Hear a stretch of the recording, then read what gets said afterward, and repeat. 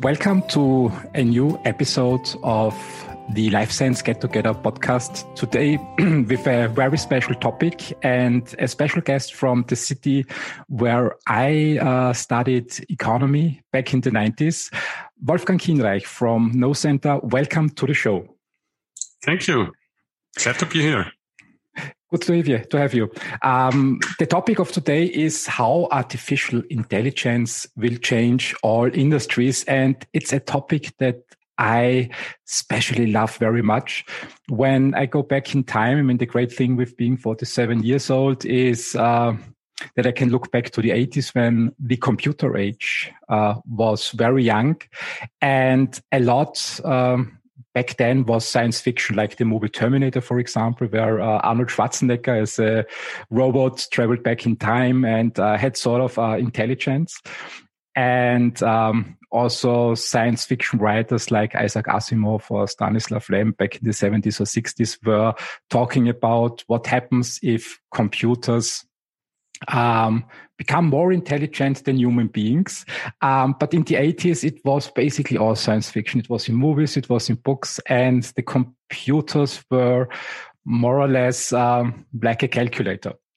So now we are 40 years later, and what I'm curious about is to hear as a starter, what of these visions from writers that clearly were basically in science fiction rooted back then, what of these visions already are reality and what is still a little bit of superstitious stories? That's a very interesting question, and I will answer with a number of science fiction sites too. Mm-hmm. So I also enjoy this type of literature.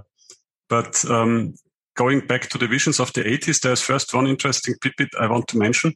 You said that back then the computers were much like calculators and didn't really expose any kind of artificial intelligence. There are artificial intelligence algorithms actually. So basically compression algorithms or image processing algorithms, which were developed in 1985. So the papers are from 1985. And only now we are fully exploiting them because we have the data to do so.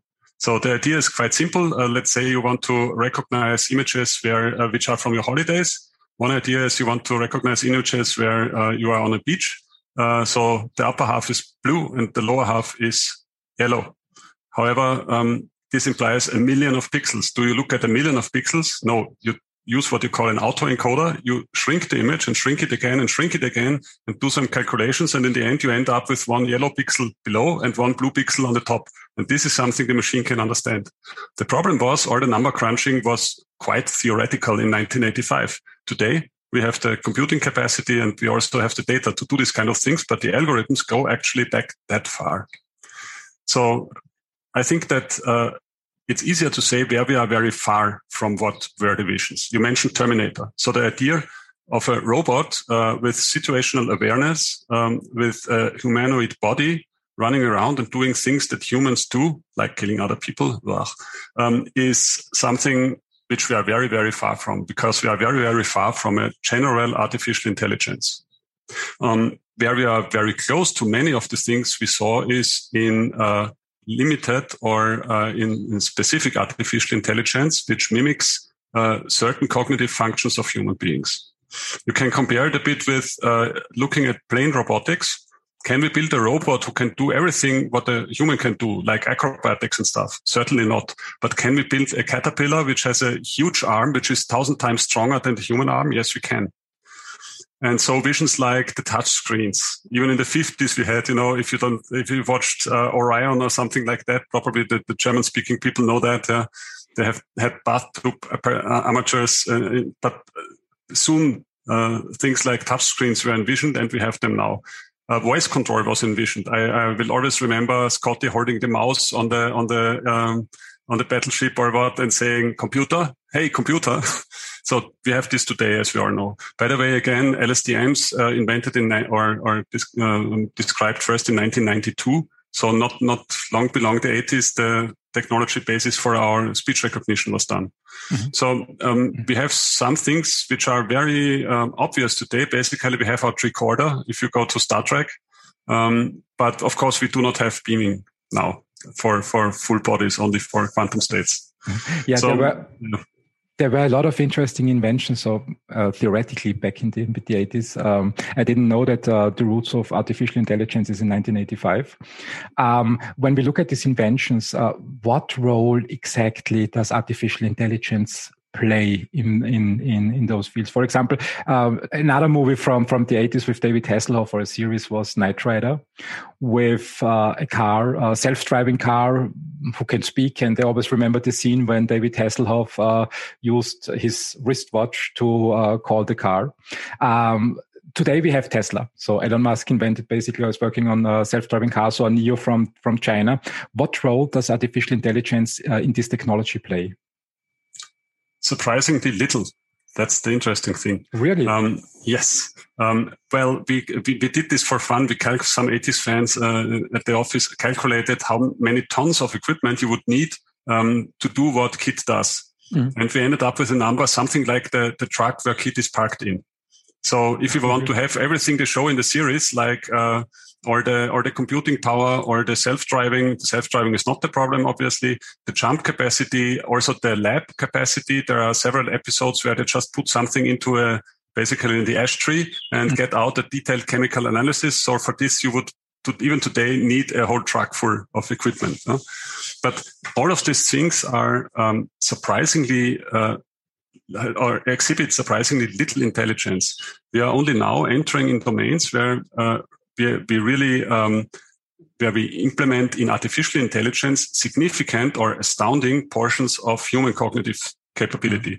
I mean, the example with the beach says it all. You know, you can decide, is it a holiday photo, but you have to restrict it to, holiday photo is a hard task. I restrict it to beach photos. Okay. So this I can distinguish if I have a million beach photos to train on, of course, because you have to train today's data-driven artificial intelligence. It's not rule-based mostly. Mm-hmm. Mm-hmm. So only now are we really coming into the domains of these spectacular applications. Speech recognition, I think, is one which is really spectacular. It got so good. Also auto-translation, that you just type something into DeepL or Google Translate and get back a really very good translation. That was something which was not imaginable. I would like to add one detail. The interesting thing is that all the science fiction writers were expecting that when machines achieve something like language translation, they would also achieve language understanding, which is not the case. So all the translation algorithms work statistically and are far from language understanding. If you want to build understanding on top of this translation, you still have a long way to go. So this is just the start. That's interesting. I mean, I use Google Translate quite extensively. So when I think 10 years ago, when I had to translate a contract from a foreign country, basically what I needed was a translation office. And today, simply upload the PDF. And I'm always astounded how accurate the translations meanwhile are.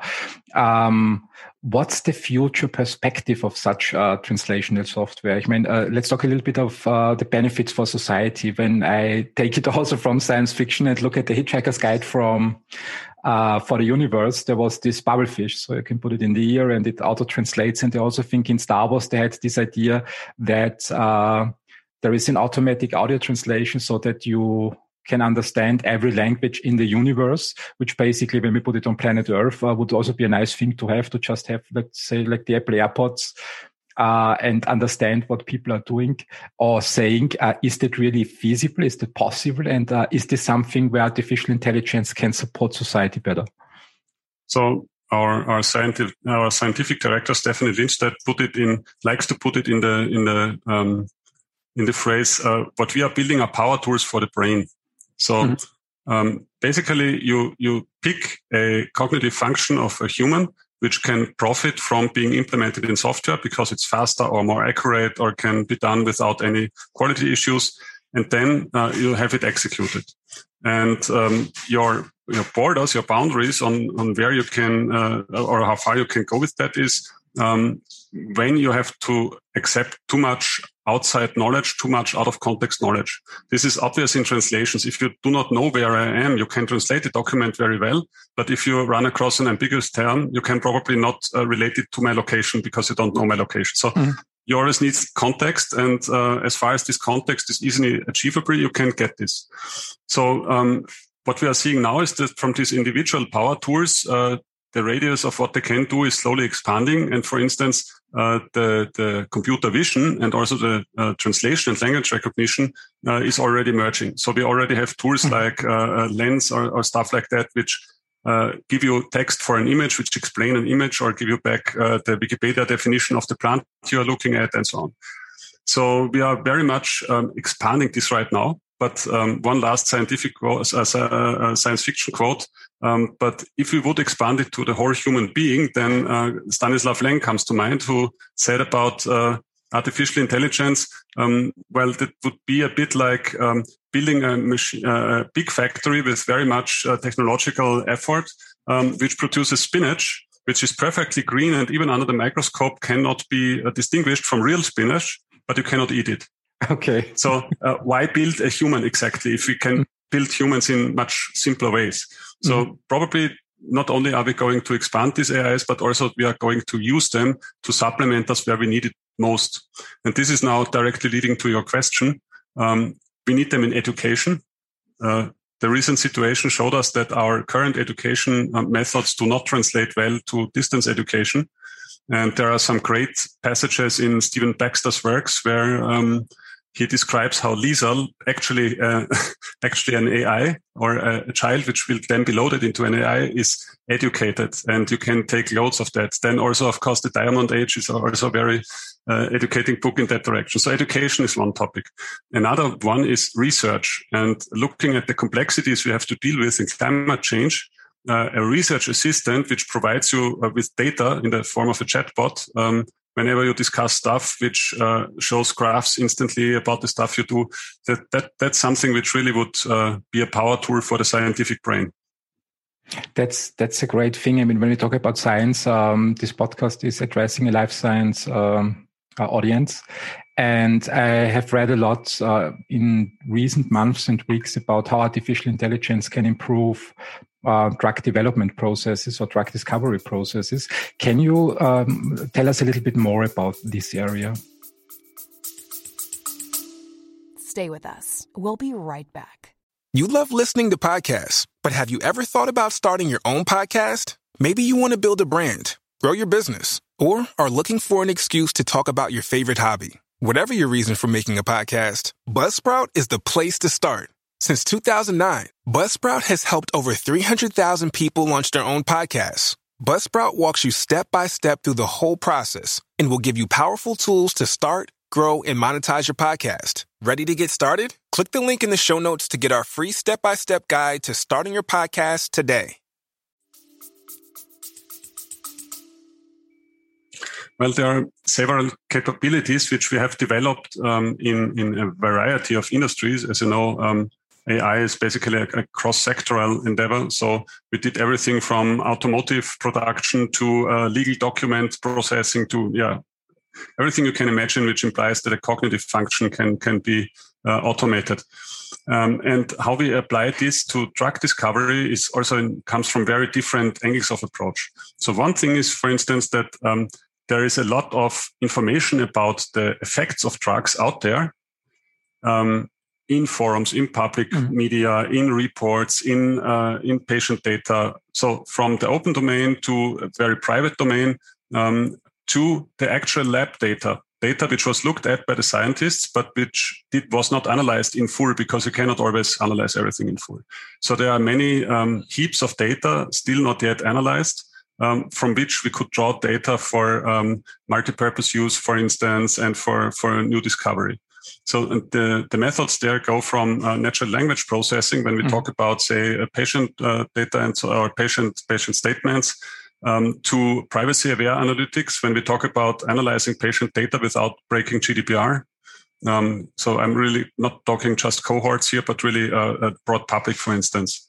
So there are methods. We are working currently on methods and also putting almost €1 million per year into research at the KnowCenter alone with our DDAI module, Comet module, basic research module, for methods which enable us to, say, take data, medicine data from other medical data from 1 million of patients, analyze it without exposing any of the privacy. So this is possible, and it will be very much necessary in the near future because the laws will require it in AI research. But this is one way. how we can help. I think this is a fantastic opportunity when I think about this gadgets who measure basically health data at scale, and just to have the possibility to draw the right conclusions out of that and look into this data. So if you understand you right, this is the perfect area for artificial intelligence, to look at the data, to make sure that the data of patients is protected, that it's analyzed in a neutral way, and that we are still GDPR compliant. But scientists can still use this data to draw their conclusions. Is this an accurate picture?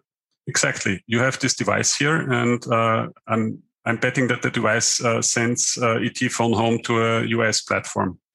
Most likely. I don't see this is an Apple Watch or something like that. Yeah? What we are working on with Austrian companies which produce their equipment also exclusively in Europe is to have a data platform where you do not just upload the device data with anonymized, identifier. So yes, well, it's your data and it has an ID, but it's not your name. That's nice, but you know what happens when the name is stolen. We all know that from Visa card thefts and so on.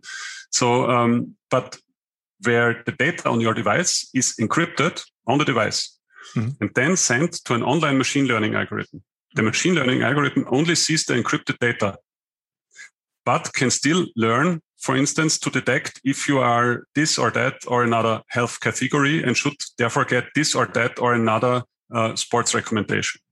So this is really a decisive difference between what we are doing now, sending all the data to a big server, building a war about that big server, which probably stands in the US. So the war is unnecessary anyhow, because they have all kind of security checkpoints with other organizations there, or if you do it on the device and then only send the data which is already encrypted.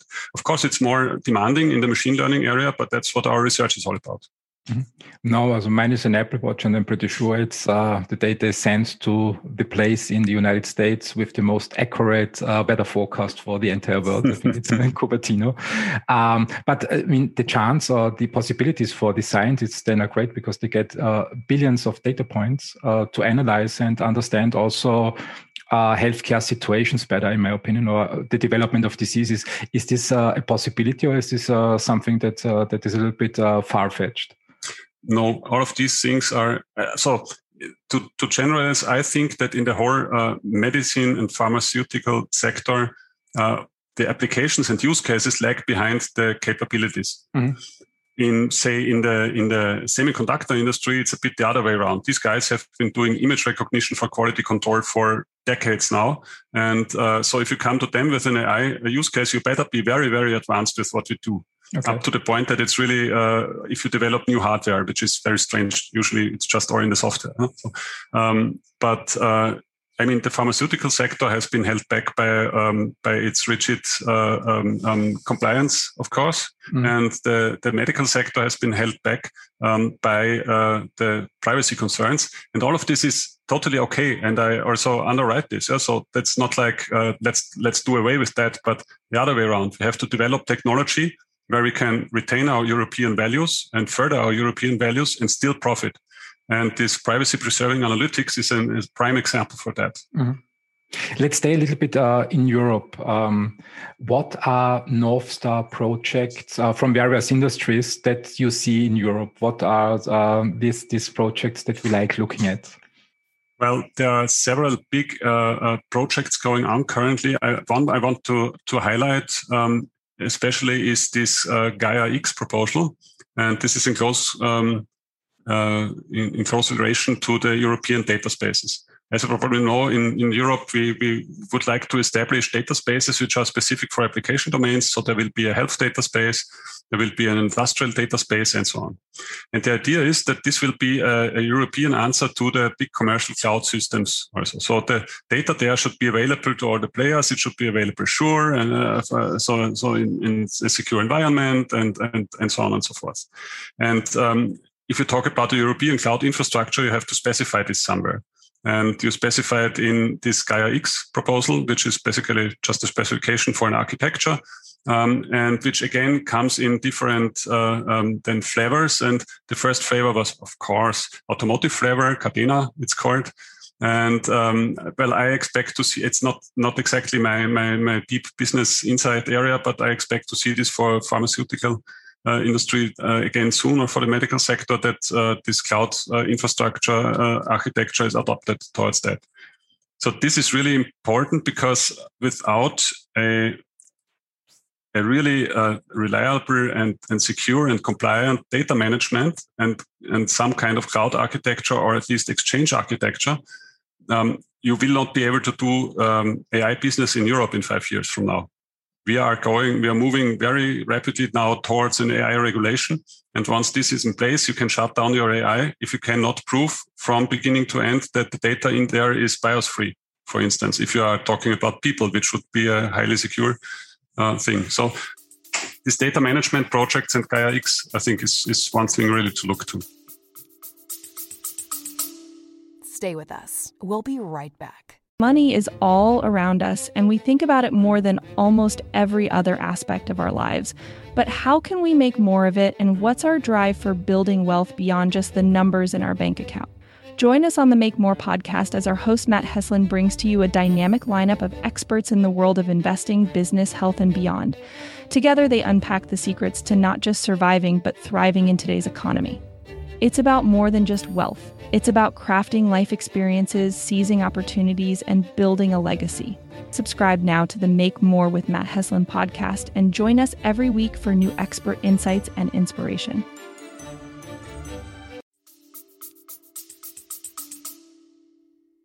That's great to hear. So also Europe is moving forward in that space. When we look not at the European political scale, but in small companies, I mean, Austria consists of a lot of SMEs, and I think also the European landscape is mostly SME driven. When an entrepreneur thinks about, I want to start explore how artificial intelligence can improve my business for my customers, what is a starting point for such an entrepreneur that you would recommend? Well, paid advertisement. If in Austria, come to us. That's one of the prime missions of a competence center, of course, to enable Austria's industry and science, and in particular the startups, to participate in data-driven business and to utilize AI. Well, in a more general sense, I would say depends. First, you have to think about, am I already a technology company with an affinity for AI? So do I have software developers? Or do I at least have automation technical people or whatever? So is my mission and my business model already close to data or not? And if it is already close to data, then you can even with a small team probably go to some events and read up yourself a bit and develop a better understanding of how your business suits the AI capabilities before you go looking for partners. Of course, you need partners as a small company, or before you think about hiring that one guy who tells you that he is super in artificial intelligence. No?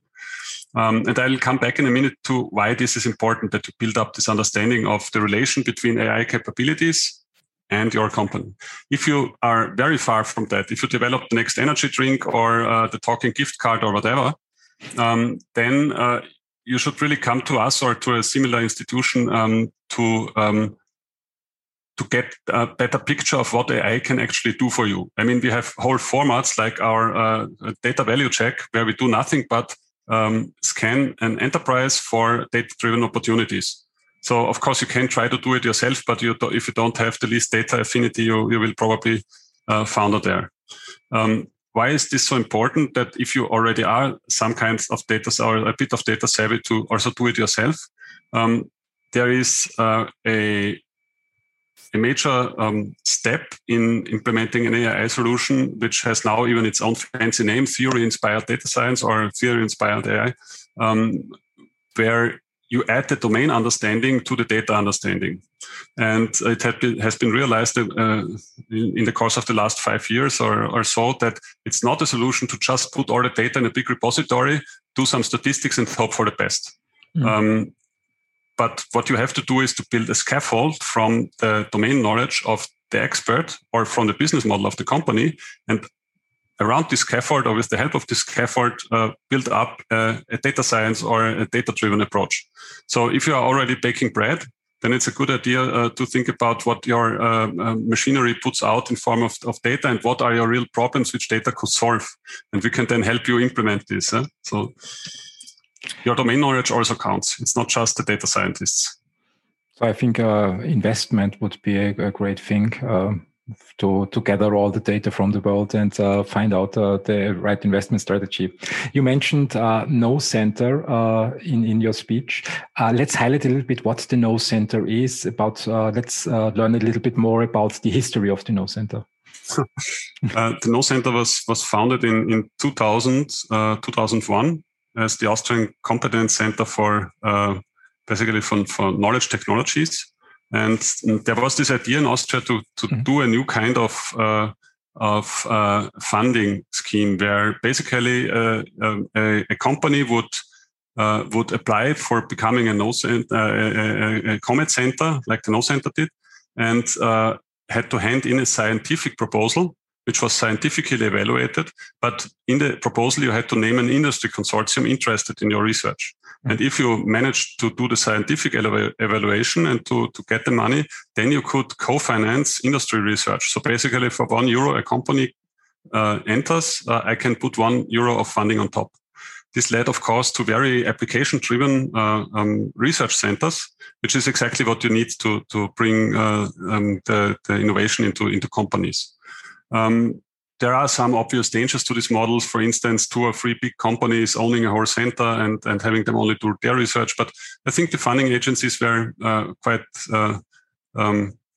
considerate in their requirements that there are multi-firm projects where companies do in a pre-competitive environment, cooperation, and so on. So basically, when we were founded, we were like 20 people. When Stephanie and I took over directorship in 2014, we were like 60 people and very good at research. We then decided to scale this thing up, and now we are 150. Should be more, Amazing. But this was the COVID factor, of course. And our new building, which we will enter next year, is designed for 200 people, and this is then a comfortable size, where we have 6 research groups. Imagine each group being headed by one junior professor and having like 20 to 30 people. And the 6 groups do research along the whole data value chain. So this starts with data security, data management, which you need to, I talked about Gaia-X already, which you need to even be able to do AI. Then with knowledge discovery on the one hand, so the machine look at the data, and social computing on the other side, the human look on the data. Our knowledge discovery people like to build their statistical models and see what the data is about. Our social computing people first build the cognitive model and see how humans understand this data, or especially in networks. Then we have, of course, a visualization research group. They do pretty cool stuff also with biosensors and so on, especially as they can work for racing simulators. So that's the highlight of every Know-Center tour. Take your place in the racing simulator and be wired up and then communicate with the racing car with all your senses and so on. That's cool. And still, that doesn't make a business. So we have our own research department for data-driven business. Mm-hmm. So these are 6 research areas, and there's loads of stuff more, but imagine just 150 people straight out of Big Bang Theory researching the latest AI stuff and offering industrial services and having industry partners with really cool use cases. That's really the secret. Are you allowed to shine a little light on the industry partners and some use cases? Of course. So that's one of the nice things. If an industry partner signs up for a Comet program, he gets 50% funding, and you have to do something for that. You have to be prepared to at least release a one-pager about the project you are doing. And so we can talk about this a bit. Well, we have been doing a lot of stuff, of course, for production, for automotive production and for wafer production and so on. The typical use case looks like this. We have this car paint shop, and we have like 500 parameters we can tune. And sometimes we get really good quality, but we cannot reproduce it. Please do the analysis. So we then do this and develop a model. And in the end, this model can control the whole paint shop, except in exceptional situations when something goes wrong. And then the company actually buys a quality measurement device, which really measures the quality of every car and does a closed loop system with that, where the AI actually drives the paint shop in standard situations. this sounds like replacing humans and pushing humans out of the workforce.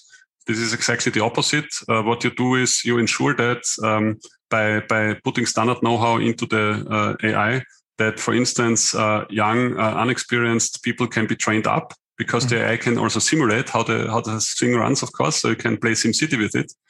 And it also ensures that people are not overwhelmed with work, even when, this is characteristic for all these industries, even when the number of variants and different production lines and patterns grows all the time. You really have to imagine, if you work in one of these production companies, you entered the company like 25 years ago. You are very experienced in doing your work in an environment where you have, say, 5 different cars, 5 different colors or whatever. And now suddenly you have 500. And this is making you crazy. You experience stress, and you're looking forward to your pensioning off. And when you are pensioned, there's nobody to replace you. This is a problem for the company, not so much for you. Yeah, the industry has changed a lot, I think, in the last 20 years in complexity. So these analytical and modeling use cases are, of course, typical. Or if we say have a camera, and the camera photographs the wafers, and we can then from the pictures of the wafers detect the defects. But it's not just to say this is good or not in order or not in order, but you also say this is this type of error. So it's probably a good idea, and you present action relevant knowledge. So it's probably a good idea to tune the whole process in this and that direction. And of course, we have been trying to bring this into pharmaceutical engineering and production, but it's not easy because you're not allowed simply to adjust the process there. No? We have been working recently with GSE and also with UCB in COMET projects. So we already have pharma partners and try to do this kind of work, but it's still challenging for us to enter this domain. Another typical, to show another very typical project with natural language processing. We are basically the brain of the Austrian legal system and the legal texts which are being published. So Manz and Linde and also LexisNexis and the Austrian Parliament, or at one point or another used our search engines and our text analytics stuff and so on. And of course, we are trying to translate this also to, say, recipe or prescription analytics for medicine and so on. These are pretty amazing use cases. I mean, work must become much better than for the trained workforce. If, as far as I understand you, if they take standard situations and really help to focus the work stuff on the more, let's say, on the more tricky parts of the job, and also take the simple parts of the job out of the process. So it's basically becoming less boring. Or did I get the wrong impression here? That's exactly what we are shooting for. So we often have this, or many people start this AI debate with actually an ethical or at least social debate. Mm-hmm. And the comparison often drawn is, well, we had the coal workers and then in the mines, and then we got so much machinery there and all the coal workers were laid off. The first argument you could make is the coal workers were all sick with coal dust and so on. Was it really a good idea? But then they still had jobs, no? But we are in a different situation today. So it's not like I replace your job. That's quite impossible. First, for the job that the AI makes half obsolete, it creates 2 more which are required. So if you have, for instance, so what's characteristic for Europe? This is high technological production. And this is something which seems like it's a never-ending story, because you can always be inventive and be on top of things and invent the next best thing and so on. And we are worrying about the patents in China and so on, but still you have the workforce here. And there's already the key point, the workforce. The workforce is aging, and the young people coming in need to learn from the old people. But if you have at the same time the rapid innovation speed we have now, what else should they do? So they have to learn their job. They have to learn from the old ones. They have to adopt the new ways. So education again and transfer of knowledge is becoming a problem, because almost all our high production jobs and high technology jobs are knowledge driven or have become knowledge driven. So we need systems to support us in transfer of this knowledge, application sharing of this knowledge. And this is what the AI does, not replace jobs, change jobs.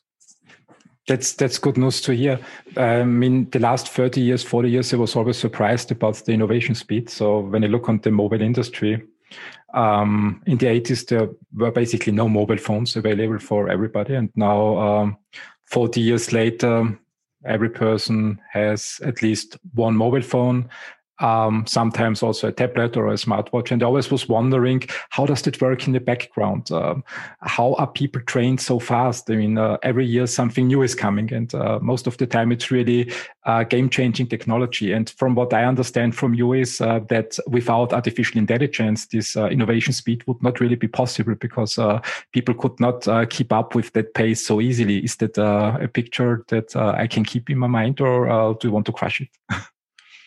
That's a picture I would love to have as a legacy or something like that, because looking at what is enabling this innovation speed, we are looking to a good extent at hardware, so at hardware inventions, and we are looking to a good extent at very simple cognitive functions which have been automated.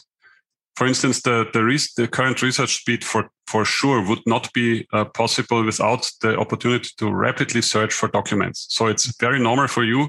You are in a PDF. You want to know if something is in there. You just type find and then you get it. Or you just Google, or you scan your, Mendeley ResearchGate, take your choice. Huh? So this, that it is possible to search at a fingertip through a huge volume of text data and return the relevant portions is something which is only like 25, 30 years old. So this is one of the big inventions. They are directly close up to invention of the book. First you invented the book, and now you invented the meta book, so to say. And this is search engine technology. And this has moved from, I remember us publishing papers about search engine technologies in the early 2000s still, to a commodity which is so basic that you can currently not even really sell your search engine. So the search engine market is none I would go into currently. I wouldn't invest there a lot, because it's a peculiar market. Nobody wants to pay for that because, well, we can search anyhow. The search is unsatisfactory, yes, because relevance ranking and so on is not that good. But still, the basic functionality is as much taken as taken for being given as hot water, you know. No, that's pretty amazing. I think there are a lot of tools already implemented based in artificial intelligence that I wasn't really aware of.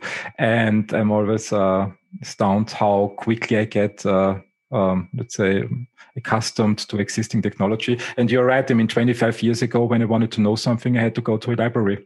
So it was quite simple at the university. Yeah. I had to ask a university professor or a friend if they know the answer. And then came Google. And now when I search today, or when I want to have an answer to a question, I can type the question into Google. I get a recommendation of articles, or I can search my computer, quite simple, to find the right PDF, as you mentioned, or a contract.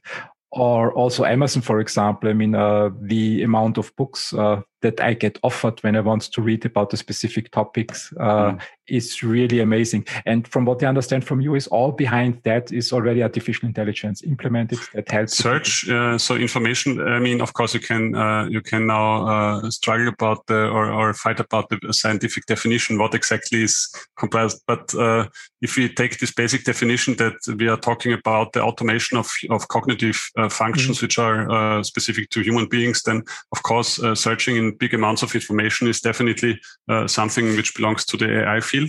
But I can give you two other examples which are perhaps not as visible as search, but which are also typically AI and also are transforming our knowledge work.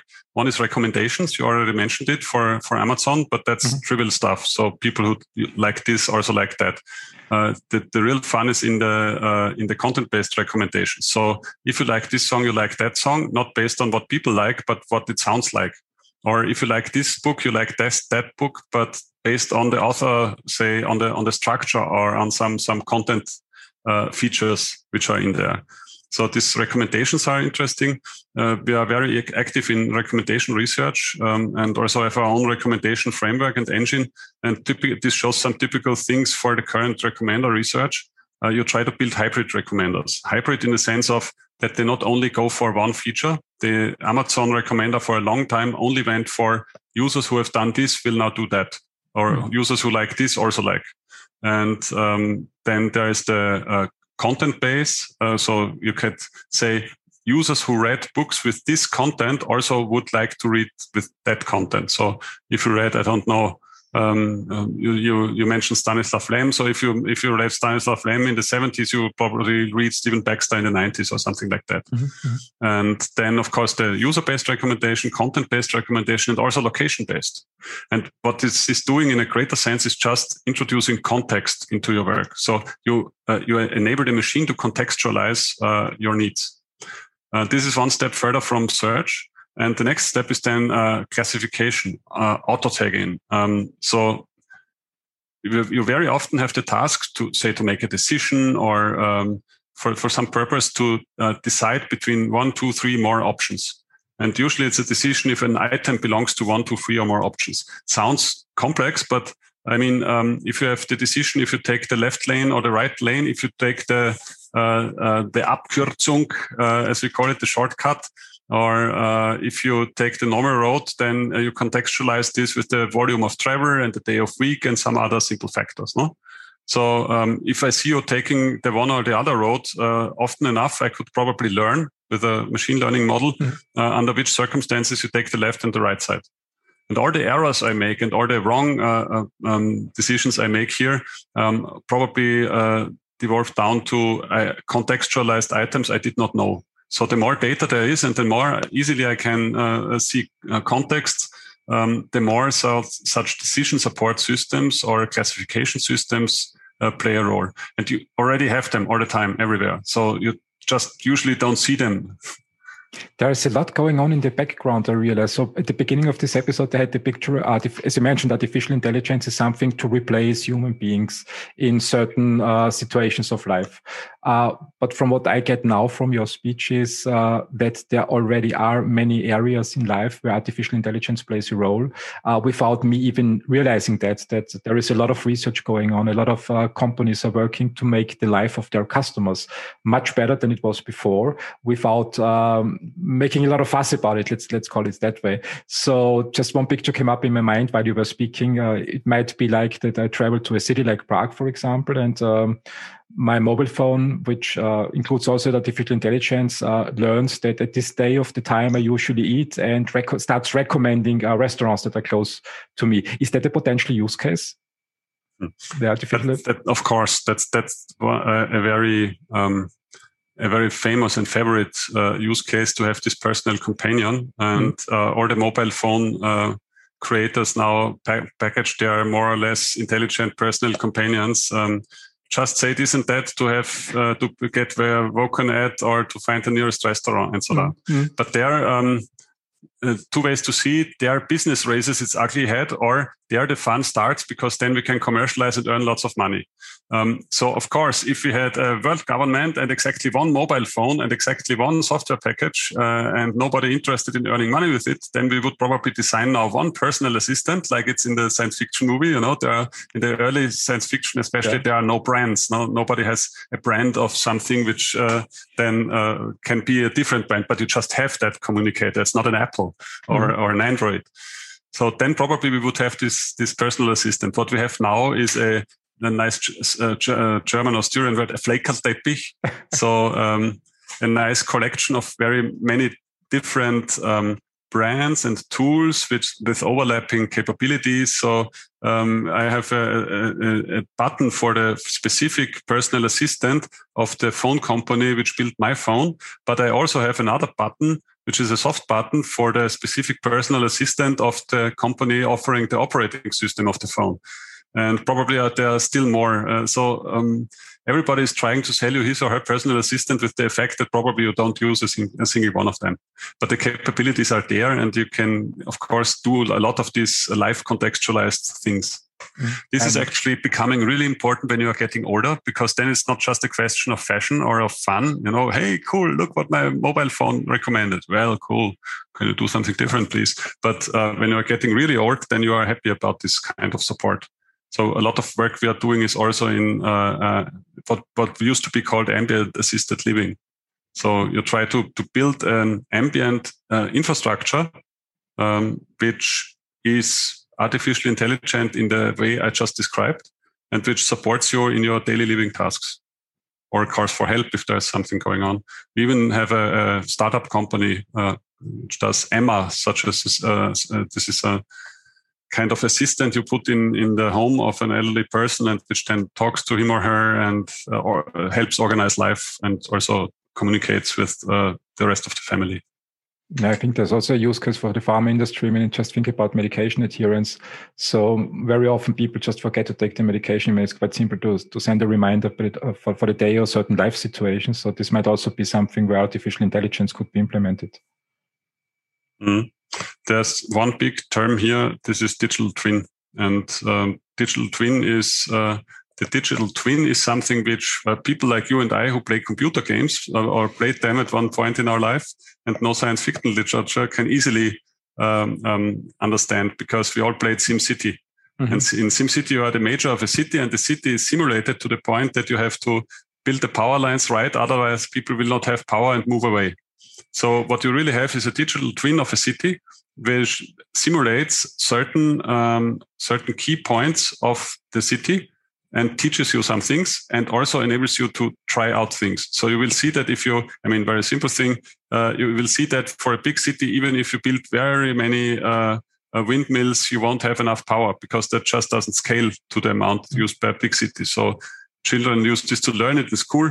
You can use it to try out city planning. And basically what we do, where this digital twin comes from, is in production industry to try out new ways of producing something, to build up the line for producing an automobile, for instance, before it's actually built, and then to have it run before it actually exists and see where the problems are and fine tune it and then build it according to this plan. And now that's the cool thing. You have the real line and you have the virtual line. And as long as you manage to hold the virtual line parallel to the real line, you can experiment in the virtual line and try out tuning before you go into the real world and tune. That's an interesting thought. For instance, I could see that one guy is always running 10 steps too far with a heavy part. And I think, could I put a machine there to transport that for him?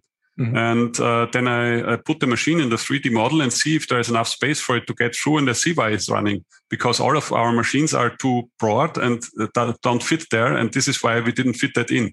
So I can then try if there is an easy way to reconstruct this part of the line to allow for a machine to drive there and bring him this part. And if it works then in the simulation, then I build it in real. That's interesting. That's interesting. And the same thing is under the topic of digital twins of humans being tried especially for medication purposes. So if you can take some vital parameters of a human being and relate it with a strong correlation to some medical parameters, then you can build a digital twin, at least for things like side effects. Yeah? And then say, okay, so this produces this and that side effects, or this enhances acceptance of a drug, or people then always forget to take it or whatever. And then you can play with it. You can even use human opinions here and train it on a few million of, blog posts about this topic. And then try to guess what would happen if you would change the package color from white to red, if people would less forget it then. And if it works, then you can roll it out for this group. So from what I understand is there are many, many, many small use cases that are possible to enhance or to improve business models of not only big companies, but small companies. What if some of the listeners of this podcast now thinks about artificial intelligence and approaching Nocenter, and then comes to the conclusion, I just have a small business. Nocenter is a Comet program, and they just work with the big companies. What recommendation would you give such entrepreneurs when they want to get in touch with you? What is the right approach? I would like to answer this question and a related question, or to correct something. These competence centers, be it the Nocenter or be it one of the other over 30 of these centers that exist, are not just for the big companies. To the contrary, we are asked to keep a balance between big companies and small companies and startups. The problem is that a model where you pay €1 and you get €1 is, even if you just do a small use case in a 5-digit number. I mean, I now just said small use case, 5-digit number. I know how this, I founded my own companies. I know that the 5-digit is very big when you are a newly found company, and small use case with 5-digit is not really compatible for a startup. Still, as soon as you have some investment money, so year 2, year 3, perhaps, you can just join such a center and do this kind of use cases. Mm-hmm. So in a scale-up phases, especially before you hire 2 or 3 people to found a new department, which then develops the stuff you will need and takes for 2 years for it, better go to one of the centers. For instance, there are very specialized centers. If you are doing some heavy machinery, there's a whole center which does nothing but investigate tribology. So it's basically about Schmiermittel and Reibung. Mm-hmm. I'm missing the technical terms now, but they investigate how things rub on each other and how to optimize friction. That's it. So they are very specific of the centers. Just take a look at the FFG site and see if you can find a partner there. If you are much earlier, there are other funding instruments you could use. So there are funding instruments which are specific to startups and which start at a much smaller amount. And of course, all the competence centers also support that. Wolfgang, thank you very much for giving insights into artificial intelligence. It was a huge pleasure to have you here. And I wish you a very happy and nice weekend. Thank you, Christian. It was a pleasure to talk about my favorite topic. And I hope that you and also our listeners have a nice weekend. Thank you. Bye-bye. Bye. Thanks for listening. Please share the podcast and make sure you've subscribed. Have a great day.